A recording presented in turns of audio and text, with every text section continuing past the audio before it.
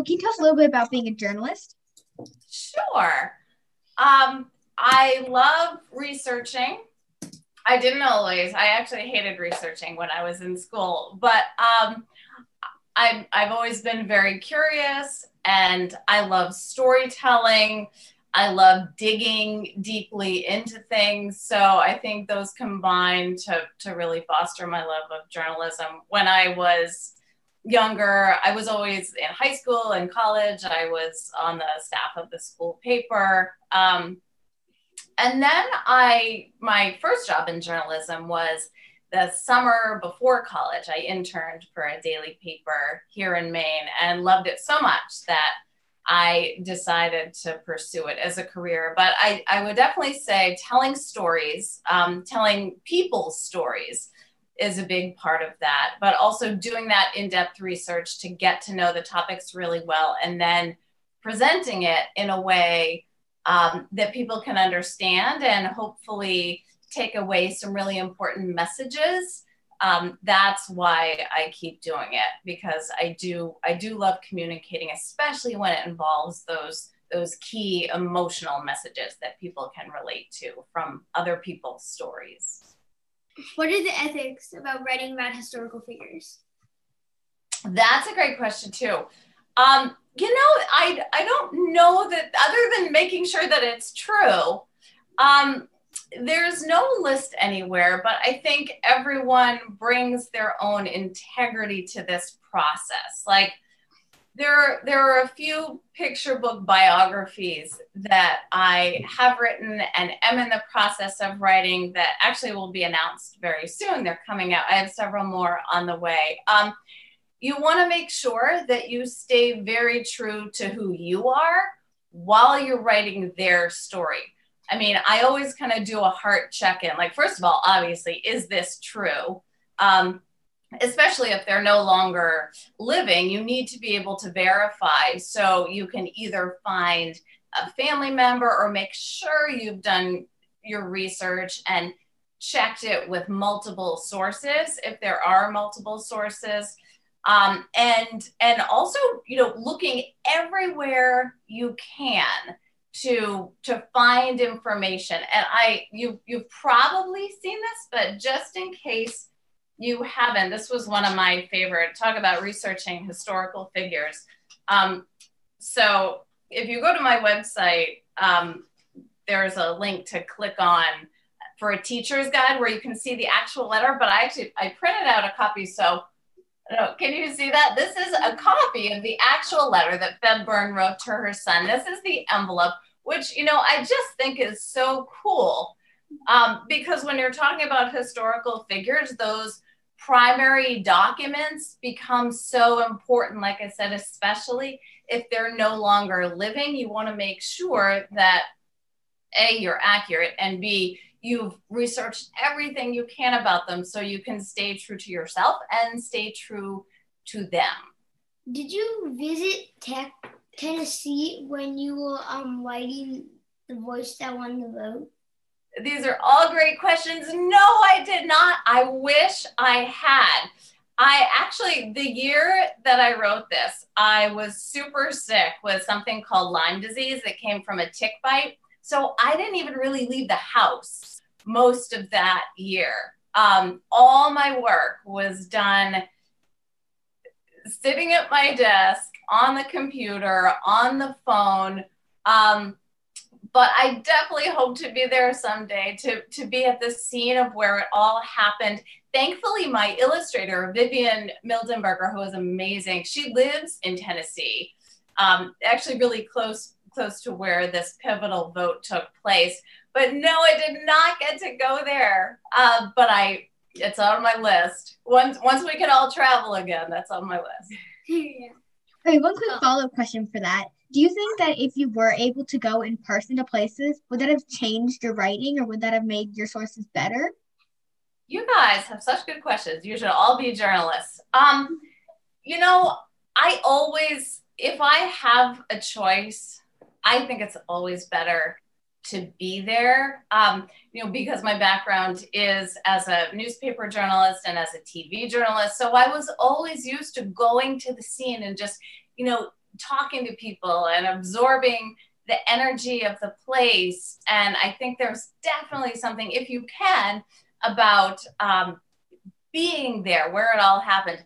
Having said that, I did so much research for this story, and I talked to so many people, including a librarian, you know, in Tennessee, who was just so helpful and told me every single detail and more.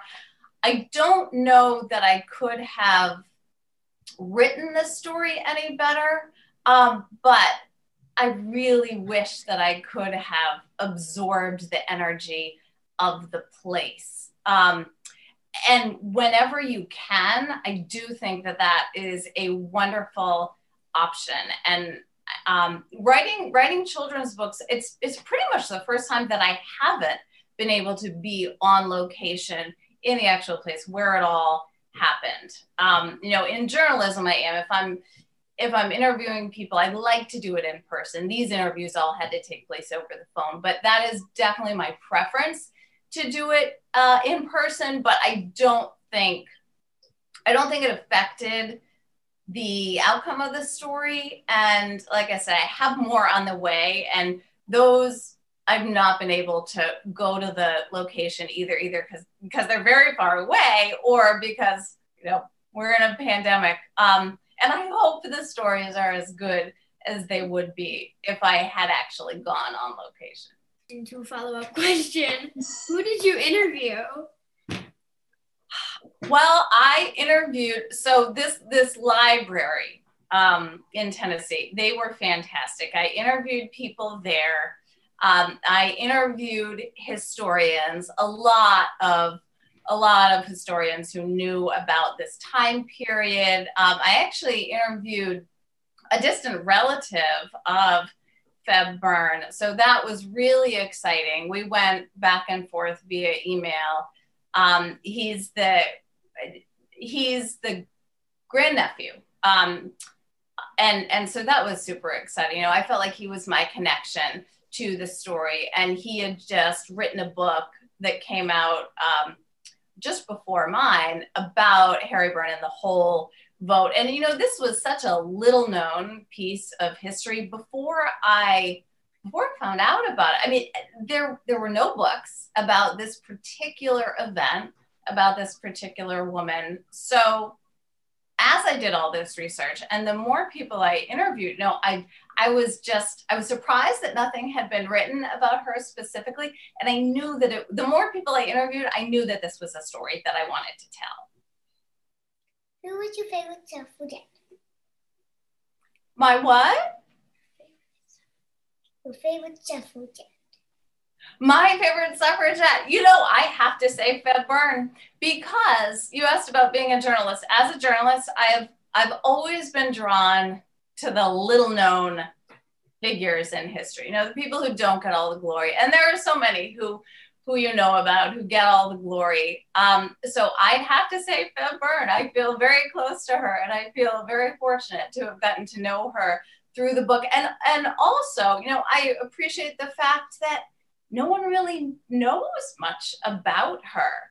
Again, I was super surprised that this was the first book about her. I mean, other books had mentioned her, but I was very surprised that someone who had such a key role in, you know, in women getting the right to vote was just kind of a footnote in history.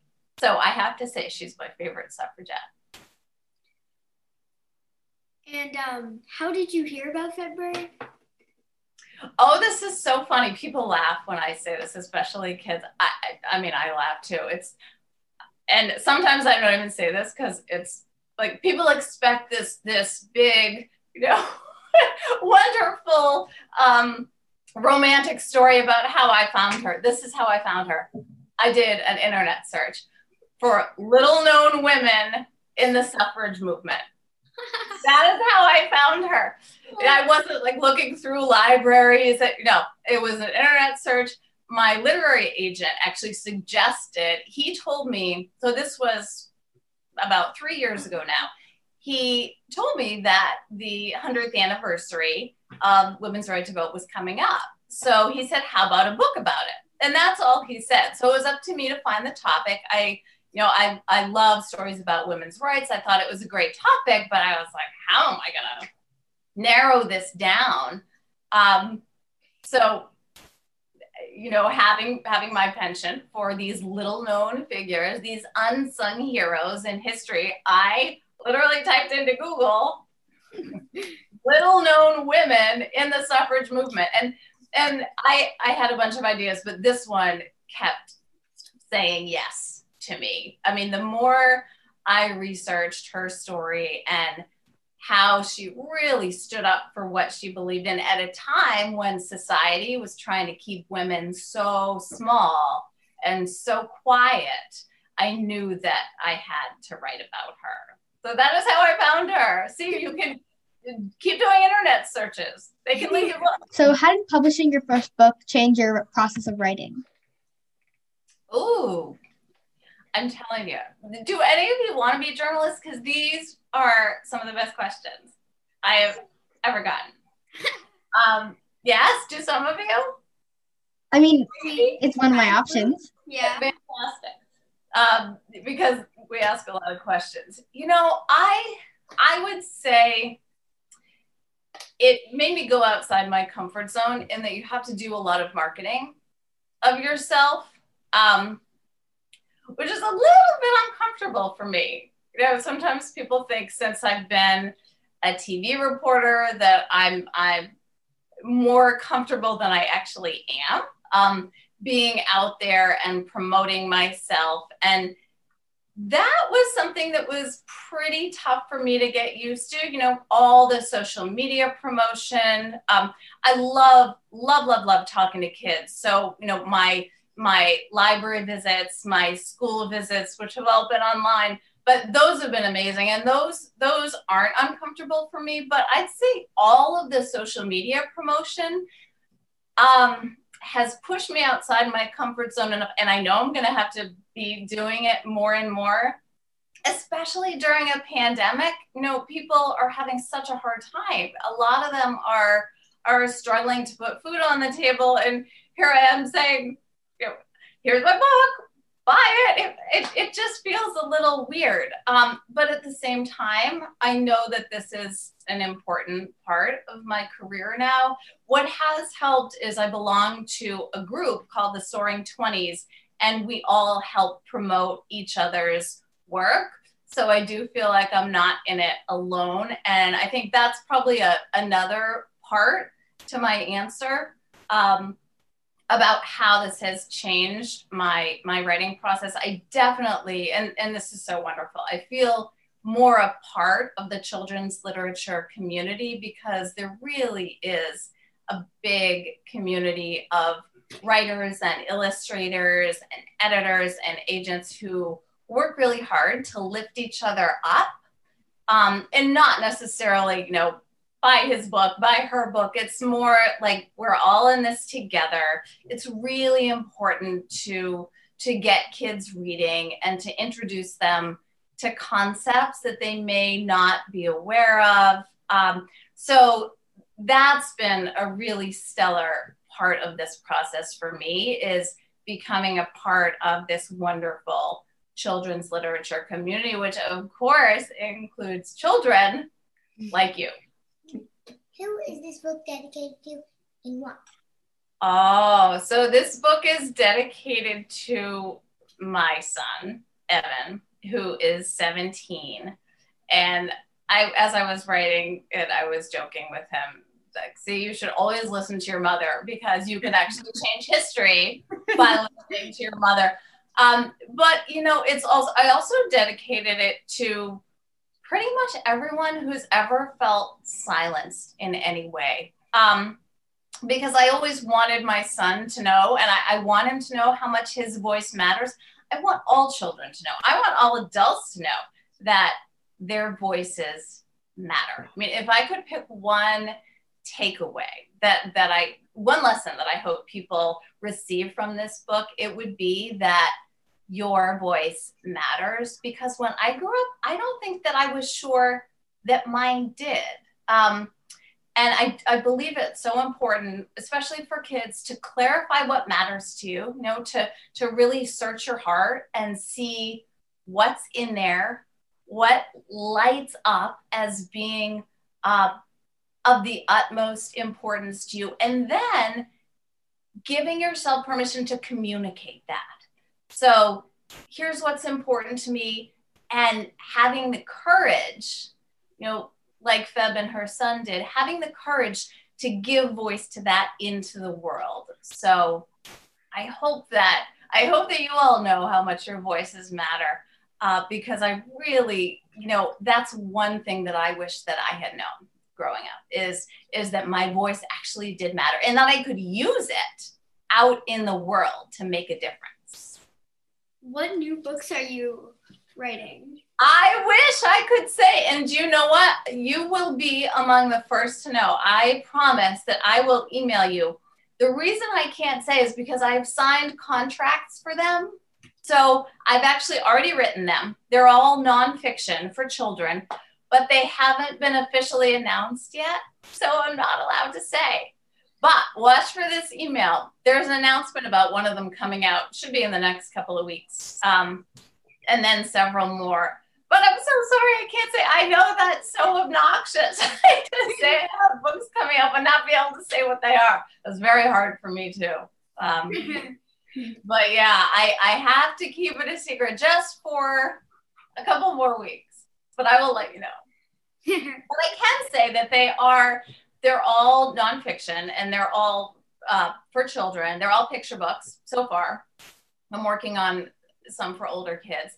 And they all have a message of standing up for what you believe in and staying true to yourself. And a couple of them are about unsung heroes. So this is a theme in my work, and my new books carry that same theme. Okay. If you could tell your younger writing self anything, what would it be? Oh, I love it. Let me think about that. I think it would be, besides your voice matters, which I definitely wish I had known, it would be to listen to your heart. I did not know how to do that. I think I probably heard people say it. I had no idea what it means, but it means to really pay attention to what lights you up. And it may not be, what was in my friend's heart or what was in my parents' heart. I think I used to, especially as a younger writer, I used to listen a lot to other people, which is good. Especially your parents, you should listen to them. But it's equally important to really get quiet with yourself and ask, what matters to me? What is in your heart? What makes you feel happy and glad to be alive? And what are some causes that are important to you? What makes you sad even? Because the things that make you sad sometimes I think can lead to the best pieces of writing. So I don't think I knew how to go there as a very young writer. And that's something that I hold very dear now, and that I do wish that my younger writer self had known. What was your most famous article, and why do you think it was your most famous one? My news articles? Oh, let's see. Well, there were so many, and I don't know if I could pick one. But one of my most meaningful assignments was, and there were many of these. I interviewed quite a few survivors of the Holocaust, and as a journalist, I have to say those were some of my most meaningful interviews, especially because, they know that time is running out to tell their stories. There are not very many of them left. And so I felt like it was such an honor to be able to be their voice and pass these stories along. And one of my books actually has to do with that theme. So I am super proud of that. But yeah, so I would say, and those, well, both in newspaper and television, I interviewed Holocaust survivors, and I have to say I'm most proud of those pieces. But there were so many. So when you were talking about how you used to be like a news anchor, did you always have that career path for your life? Like, did you always say that I wanted to do something that had to do with writing, or did you have something that had your mind really set on? You know, I never wanted to be on the news. I never did. And this is kind of a funny story. So I always wanted, well, ever since high school, I wanted to be a newspaper reporter. And so I did that. And then I was a reporter for a daily paper in Massachusetts for a couple of years. And then I just kind of got the bug, like I really want to go to graduate school for this. And you don't need to, but I really wanted to. So I applied and I said, well, if I get in, then I'm meant to go. So I applied to Columbia, which was my number one choice, and I got in. So I went there, but my intention was to learn more about newspaper reporting, dig in a little deeper. They had a great school newspaper that, you know, I had always admired the writing from that. So that was my intent. And then one day I accidentally walked into a TV news reporting class, and I stayed and I loved it so much that I decided to do both. So I majored in both newspaper and television, and I didn't know what I was going to do when I got out. And I got jobs in both, but the job I got in TV news was my first job out of graduate school. And that was back in my home state of Maine, where I really wanted to be. So that was the first job I took, was a reporter for the ABC affiliate in a tiny, tiny town called Bangor, Maine. And then my next job was also in TV in a bigger city. So before graduate school, I was newspaper. After graduate school, I was TV. And then I started doing more magazine journalism, more freelance, and that led to teaching it. So I taught newspaper and television reporting. And then I feel like I kind of combined everything by starting to write nonfiction for kids. Okay, well, thank you so much for being with us today. My pleasure. Thank you so much for asking. I'm so happy that this worked out. And thank you for doing what you're doing, because you are raising so much awareness about a really important topic. And let me know if I can help in any other way. Seriously, you know where to find me. So reach out anytime.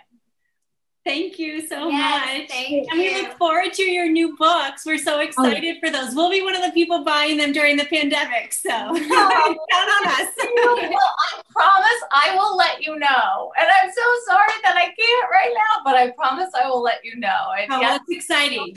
We'll look forward to it. Thank you so much. Bye. Bye. Thank you again.